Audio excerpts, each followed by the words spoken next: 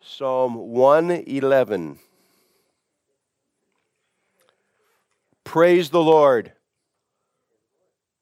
I will praise the Lord with my whole heart, in the assembly of the upright and in the congregation. The works of the Lord are great, studied by all who have pleasure in them. His work is honorable and glorious, and his righteousness endures forever. He has made his wonderful works to be remembered.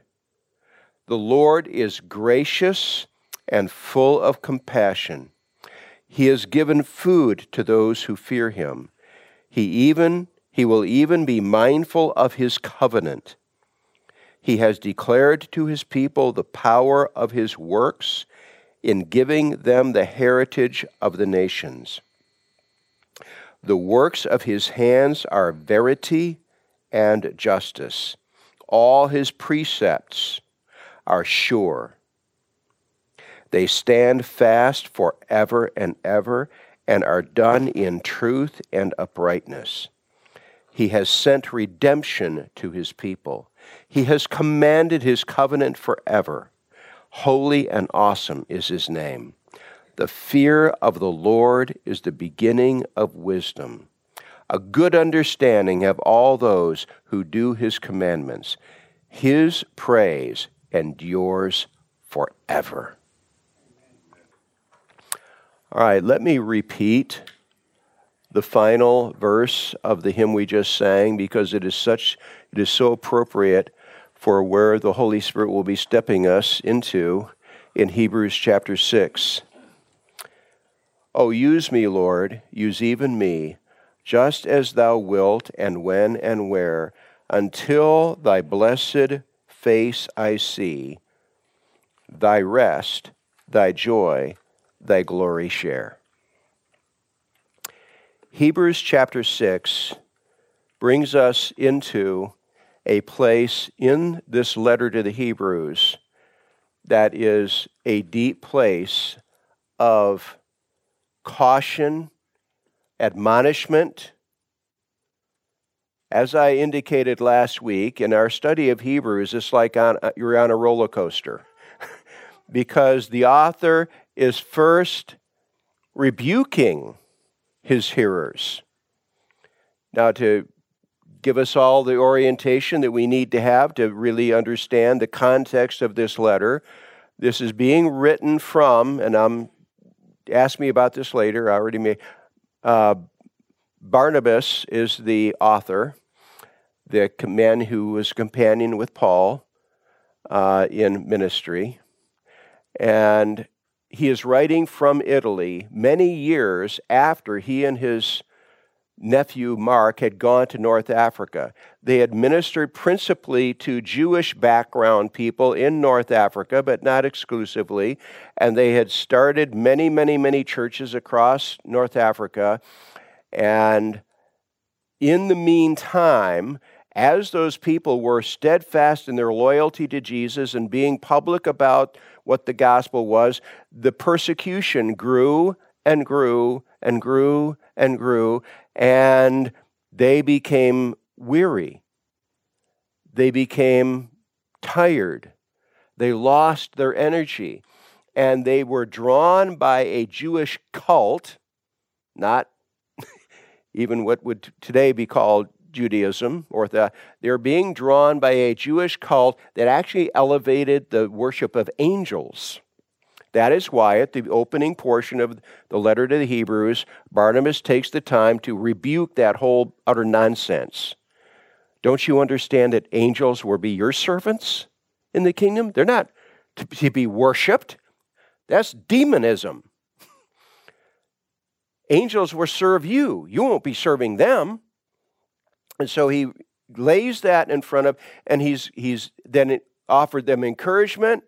Hey, God has a rest awaiting us, a kingdom. Just as he worked for 6 days in the creation, and on the seventh day he rested, and joining him in that wonderful paradise of rest where Adam and Eve, and we don't know how long that was, but Adam and Eve actually resided in that place of rest, that paradise with the Lord until the fall of man. Well, God has promised us another rest. We have a great retirement program laid out for us. Don't turn away in unbelief. Believe God. Don't imitate your forefathers. Your forefathers came out of Egypt. Your forefathers, God was keeping his promise to Abraham of delivering his people from Egypt. He sent them to Egypt, 70-some people, and now 400 years later, he's ushering them out of Egypt, 2.5 to 4 million people.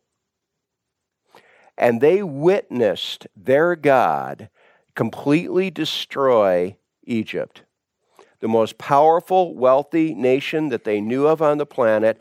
They watched their God turn Egypt into a trash dump to the point where the 10th plague was the death of the firstborn.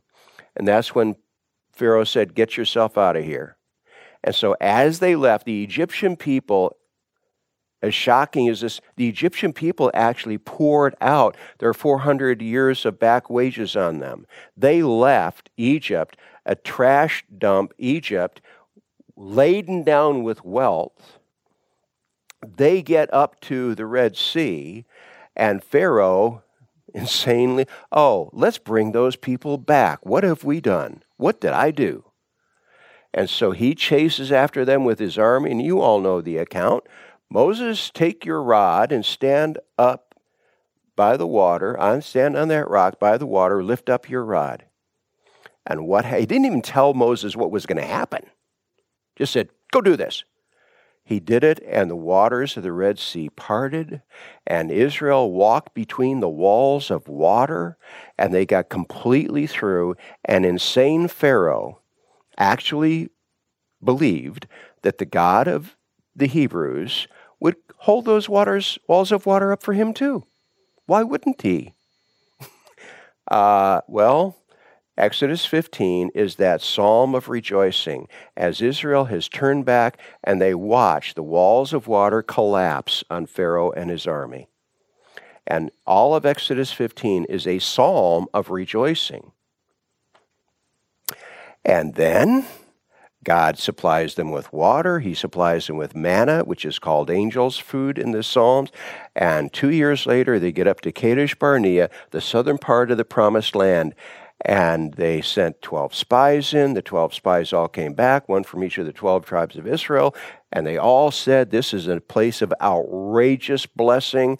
We can't believe this is so wonderful, so wonderful, so wonderful. But 10 of those 12 spies says, but they got walls around their cities and they got lots of people. I don't think we can handle this. Well, what about Egypt? There's no generation of people that ever saw the hand of God's power and wisdom as they had witnessed, and yet they didn't believe that the God who had done that to Egypt could handle Canaan, which was frankly minor league in comparison.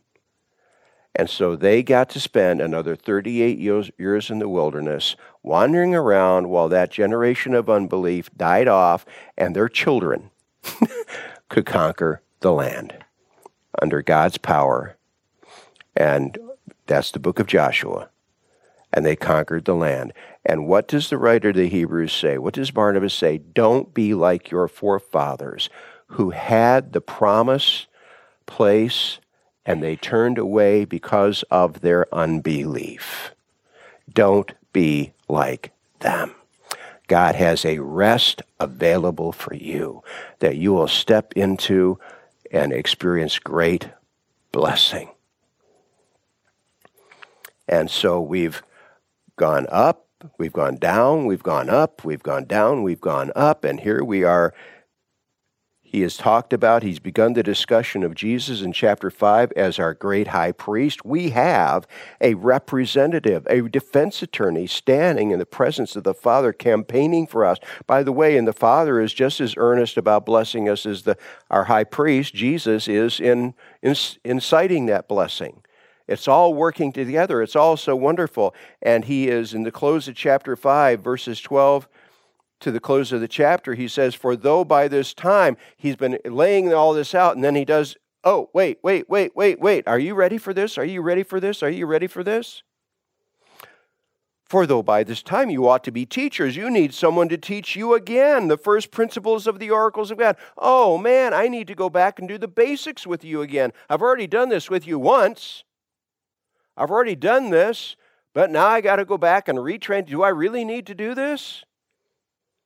For though by this time you ought to be teachers, you need someone to teach you, again, the first principles of the oracles of God, the basics. And you have come to need milk and not solid food. You've gone back to infancy. You've gone back to infancy. For everyone who partakes only of milk is unskilled in the word of righteousness, for he is a babe. But solid food belongs to those who are of full age, to grown-ups. That is, those who by reason of use have their senses exercised to discern both good and evil, in the same way that a child learns to eat solid food. And it's a learned thing. You've learned to eat solid food. You've done that. Don't go back.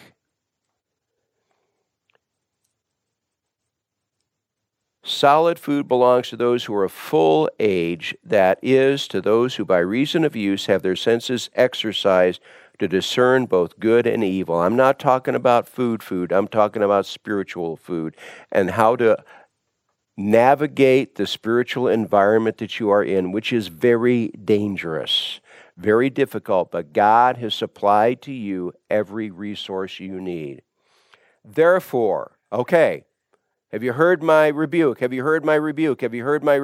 Therefore, leaving the discussion of the elementary principles of Christ, we're going to set aside the basics that you've already learned. You've already been tutored in it. Don't make me lay again the foundation. Therefore, leaving the discussion of the elementary principles of Christ, let us go on to perfection, to maturity, not laying again the foundation of repentance from dead works and faith toward God. How do you step into the kingdom? You repent of your dead works. I don't care how self-righteous you were, how good a law-keeper you were as a Jew before, it wasn't good enough. It wasn't good enough. So let's be reminded of the things that you've already learned. You set aside your not good enough righteousness in favor of what Christ provides. Let us go on to perfection, not laying again the foundation of repentance from dead works and of faith toward God. You abandon your dead works in favor of faith toward God. Of the doctrine of baptisms, do I need to go over that again? Of laying on of hands, of the resurrection of the dead, and of eternal judgment? And this we will do if God permits. Are you, my readers, are you going to let me take you on to the next level? For it is impossible for those who were once enlightened and have tasted the heavenly gift and have become partakers of the Holy Spirit and have tasted the good word of God and the powers of the age to come, if they fall away, to renew them again to repentance, since they crucify again for themselves the Son of God and put him to an open shame. What's he talking about? Here he is talking about people who have made a public, open confession of faith in Christ. They have grown in the Lord. They've been useful instruments in God's hands. They're people that we looked at and said, wow, God is using them, God is using them, God is using them. And then they fell back. We can't fix that. Jesus says the same thing in Matthew chapter 18 when he says, somewhat different circumstance, but the pattern is the same. If your brother offends you, go to your brother in private. Go to your brother and say, this is what you did to offend me, to cause me to stumble, to create an issue between us. Will you hear me? Can we be reconciled in this? And if he will hear you, fine. Leave it, get it done, and leave. If he will not hear you, then get another brother or two and take them with you. for a second confrontation. And if he will not hear them, then take it to the church, to that body of faithful believers that you've been functioning in. Take it to the church. And if he will hear the church, fine, good. If he will repent and hear the, fine. If he will not, then you put him out. Never in that passage in Matthew 18 does Jesus raise the issue of whether this is an authentic brother. And neither does Barnabas. Sometimes there can be people that have put on a great display, and we think they're authentic brothers. You know what? It's not up to us to determine that. We can't know. Look, for example, at Judas Iscariot. They're in the upper room. And Jesus says, these men have been together at least 3 years in ministry. One of you will betray me. Nobody points at Judas and said, well, it's got to be that guy. In fact, they're all reclining on divans around a circular table. By the way, we're coming to the Lord's Supper at the close of our meeting.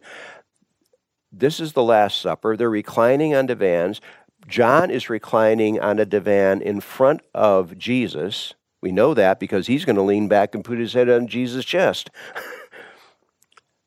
And Jesus said, because he's going to ask, who is it, Lord, that's going to betray you? It is the one to whom I give this sop. And he takes this piece of bread, he drips it, and he hands it to Judas Iscariot. Well, who's the only other person within reach? The person reclining behind Jesus. Jesus is the host. Judas Iscariot is in the place of the guest of honor. He hands the sop to Judas. Judas drinks, eats it down, and it says, and at that moment Satan entered him, and Jesus said to him, what you do quickly. And Judas got up and walked right out of the room. Question, why didn't John the Apostle tackle him? Conjecture.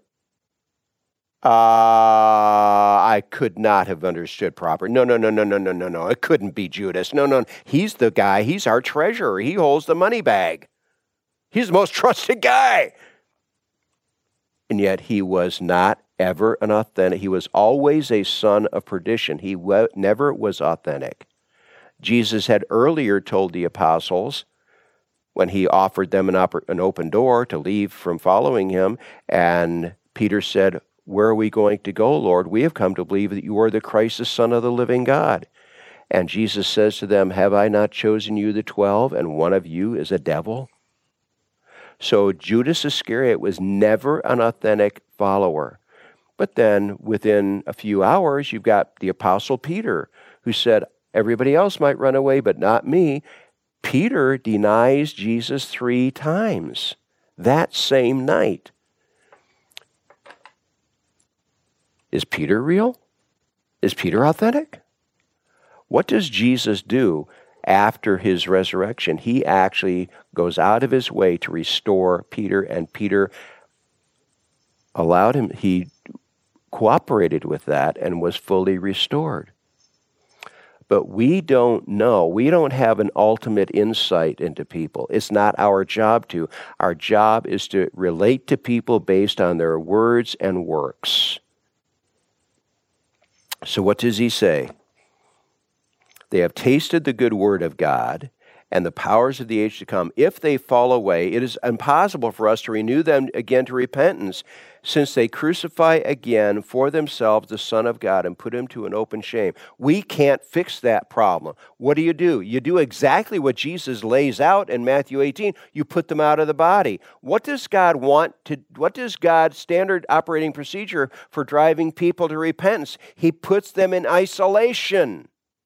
He puts them in isolation. That's one of the great benefits of our jails and prisons, is it puts people in isolation. And more people come to faith in Jesus in the jails and the prisons than any place else. For the earth which drinks in the rain that often comes upon it and bears herbs useful for those by whom it is cultivated receives blessing from God. A farmer loves a productive field. That's how he makes his living. He eats from it and he takes the the goods to market. But if it bears thorns and briars, it is rejected, the plot of ground is rejected, and near to being cursed, not cursed, near to being cursed, whose end is to be burned. What do you do if you own a piece of ground and you've sown good seed in it, but the weeds and the thorns and all grow up and choke off what you sowed into it? What do? You burn it off. In the fall, when it's brought forth the product you don't want, you burn it off, not because you hate the ground, but because you are trying to make it productive. You burn it off in the fall when everything is dried up, hoping to burn up the seeds of the weeds that choked off the good crop. And so that's what you do. You want to, let me give you some motivation here. Do you want to be burned off? Okay. You don't want to be burned off? Okay, stay loyal to Jesus. Be productive. Be productive in His kingdom. Be productive in His kingdom. But, beloved, we are confident of better things concerning you. This is a very sobering picture that he's just painted for them. But, beloved, we are confident of better things concerning you. Yes, things that accompany salvation, though we speak in this manner. Did I just punch you in the face? Yes, I punched you in the face. I verbally punched you in the face. But I believe you're going to respond positively. We are confident of better things concerning you. Yes, things that accompany salvation. You're not false brethren. You're authentic brethren, though we speak in this manner. For God is not unjust to forget your work and labor of love which you have shown in His name, and that you minister to the saints and do minister. You have a track record that is very admirable. Now you are being drawn away from what you did in great power and great as authentic servants of Jesus. You're being drawn away because of the pressure of the persecution. You're being drawn away. You've gone into hiding as far as you're professing Christ publicly. You've gone into hiding. Do you know what? God has not forgotten your former obedience. He hasn't forgotten it. He wants to pour out kingdom blessing on you when you step into His presence, into that forthcoming place of rest. For God is not unjust to forget your work and labor of love which you have shown toward His name, and that you have ministered, have served, have ministered to the saints, and do minister, do serve. And we desire that each one of you show the same diligence. Keep putting one foot in front of the other. I don't understand marathons. I tell you what, folks, you will never catch me running a marathon. Because that idea of just defying your own pain to keep putting one foot in front of the other when you don't have to, doesn't even. Well, here is a marathon that is, we are running towards the kingdom. And God says, every step. Do you have a pain in your side? Are your lungs hurting? Is your heart pounding? Yes, yes, yet. Yes, but it is going to be worth it when you get to the end of the race. For God is not unjust to forget your work and labor of love, which you have shown toward His name, and that you have ministered to the saints and do minister. You've served one another. And we desire that each one of you show the same diligence to the full assurance of hope until the end. Keep your eye on the goal. Keep your eye on the goal and keep putting one foot in front of the other. Defy the pain in your side. Defy your pounding heart. Defy your lungs and keep putting one foot in front of the other, because the day is coming when you will be glad you did. And we desire that each one of you show the same diligence to this full assurance of hope until the end, that you do not become sluggish. Don't lay us down beside the track, but imitate those who through faith and patience inherit the promises. Faith and patience. One step of faith, followed by another step of faith, followed by another step of faith, followed by another step of faith, followed by another step of faith, and that is a patient faith. For when God made a promise to Abraham, because he could swear by no one greater, he swore by himself. How earnest is God about keeping his promises of kingdom glory? Well, let me give you an example, says Barnabas. Abraham.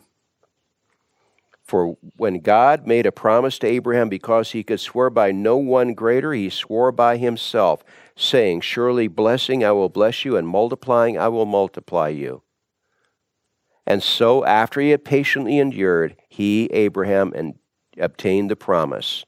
For men indeed swear by the greater, and an oath for confirmation is for them an end of all dispute.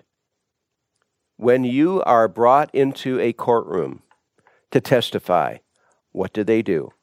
They step up to you and they hold a Bible in front of you. We want you to tell the truth. We are expecting you, when you take the witness stand, that you are going to tell the truth.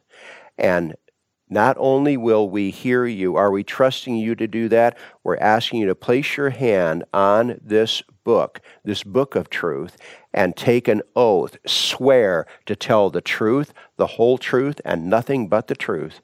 You won't sneak in any lies. You won't withhold things that we need to know. You're going to tell the truth, the whole truth, and nothing but the truth. And so we will believe you, and we will also trust that confirmation of your oath. What does God do? When he made this promise to Abraham, Abraham, blessing, I will bless you. Did God put his hand on? Yeah, he did. He put his hand on himself. Blessing, I will bless you. God took an oath on himself because there was nothing greater than himself that he could take an oath on. What's he gonna? Here's a Bible, God. Well, who spoke those words? I did. He's taking an oath on himself. I'm the God of integrity, taking an oath on my own integrity. This is a double assurance to you, Abraham, that I will keep my promise. Blessing, I will bless you. And he makes that same double oath promise to us. For men indeed swear by the greater, and an oath for confirmation is for them an end of all dispute. Okay, no questions.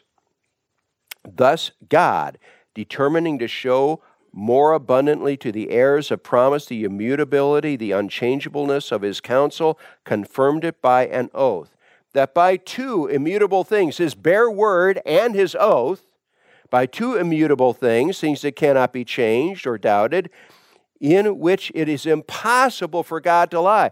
When God says something, that's it. When he takes an oath on something, that's also it.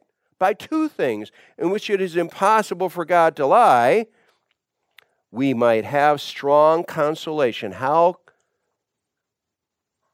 firm can our confidence be that God will keep his promise? Double firm.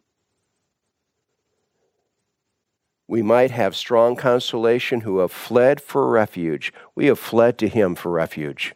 Can we trust him to be our defender? Yes, we can. He is the one who defends, who supplies. That by two immutable things in which it is impossible for God to lie, we might have strong consolation, comfort, strength, who have fled for refuge to lay hold of the hope set before us. We have that promise of coming kingdom glory, and he will keep that promise. He will keep that promise. He will keep that promise. This hope we have as an anchor of the soul. An anchor of the soul. Our soul in this world, we tend to get pushed around by every wave, by every wind. Oh, but when you have an anchor, that holds you in place. This hope we have as an anchor of the soul, both sure and steadfast, immovable, and which enters the presence behind the veil. Where is that anchor? It is in the very throne room of God.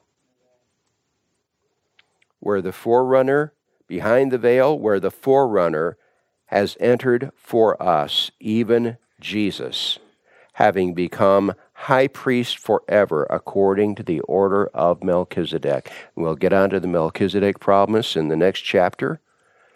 But what is our anchor? What is our proof? We have a resurrected Redeemer who entered into the presence of the Father and could say, all authority in heaven and on earth has been given to me. I'm going into the presence of God the Father, handed off to God the Son, the day-to-day direction, administration of the kingdom in heaven and on earth. He is our anchor. He is the one that supplies us with steadfast. In the midst of the storm, we have an anchor that keeps us safe. And it doesn't matter what things look like to our human eyes. With our spirit eyes, we know we are being defended, shepherded, protected.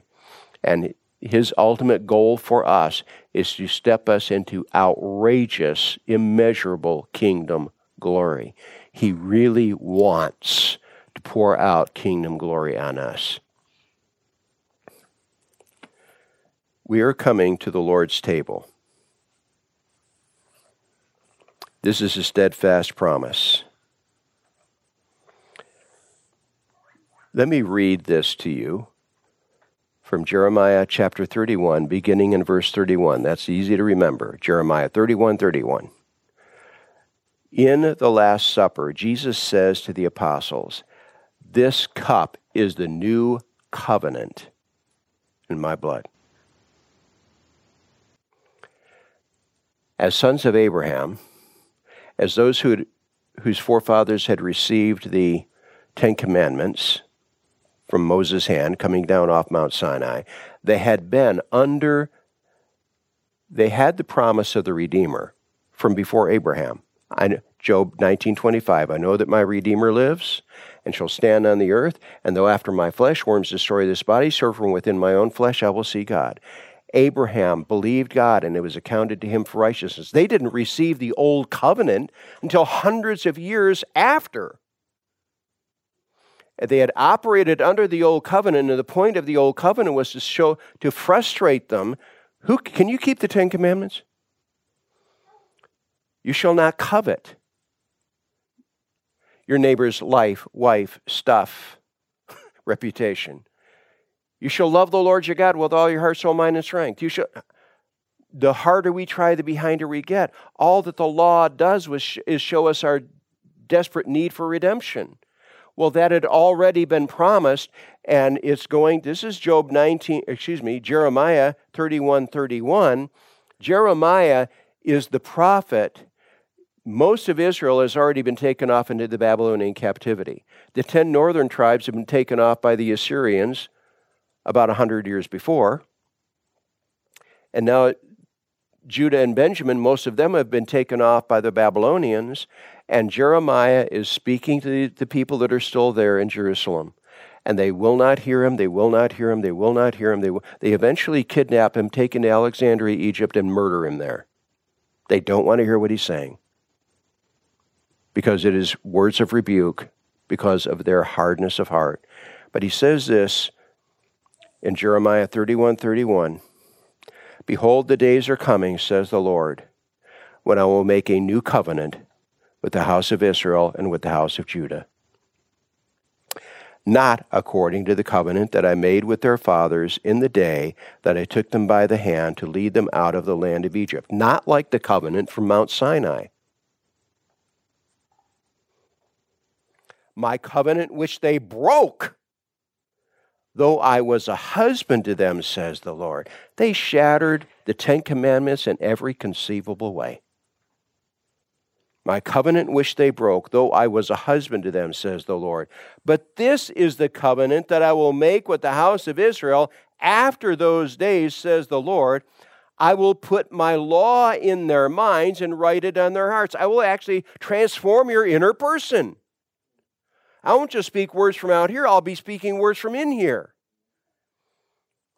I will put my law in their minds and write it on their hearts, and I will be their God, and they shall be my people.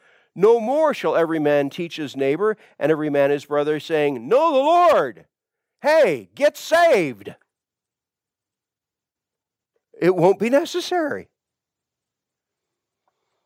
For they all shall know me, from the least of them to the greatest of them, says the Lord.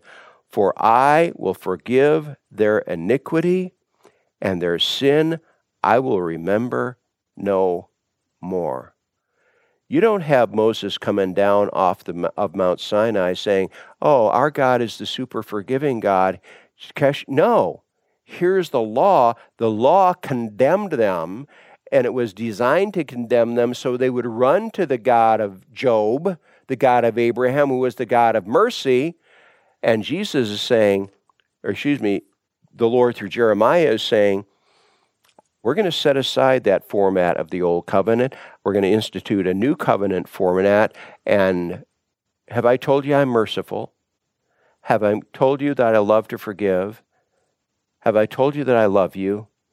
Have I told you that I have grace, mercy for you?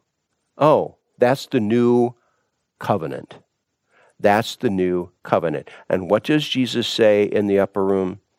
This is the new covenant. I am initiating the new covenant. By what I'm about to do on the cross, I am carrying out the act that makes the new covenant possible. And I'm giving you this bread, I'm giving you this cup as a format that you can use to spread this message. This cup is the new covenant in my blood. This is my body broken for you.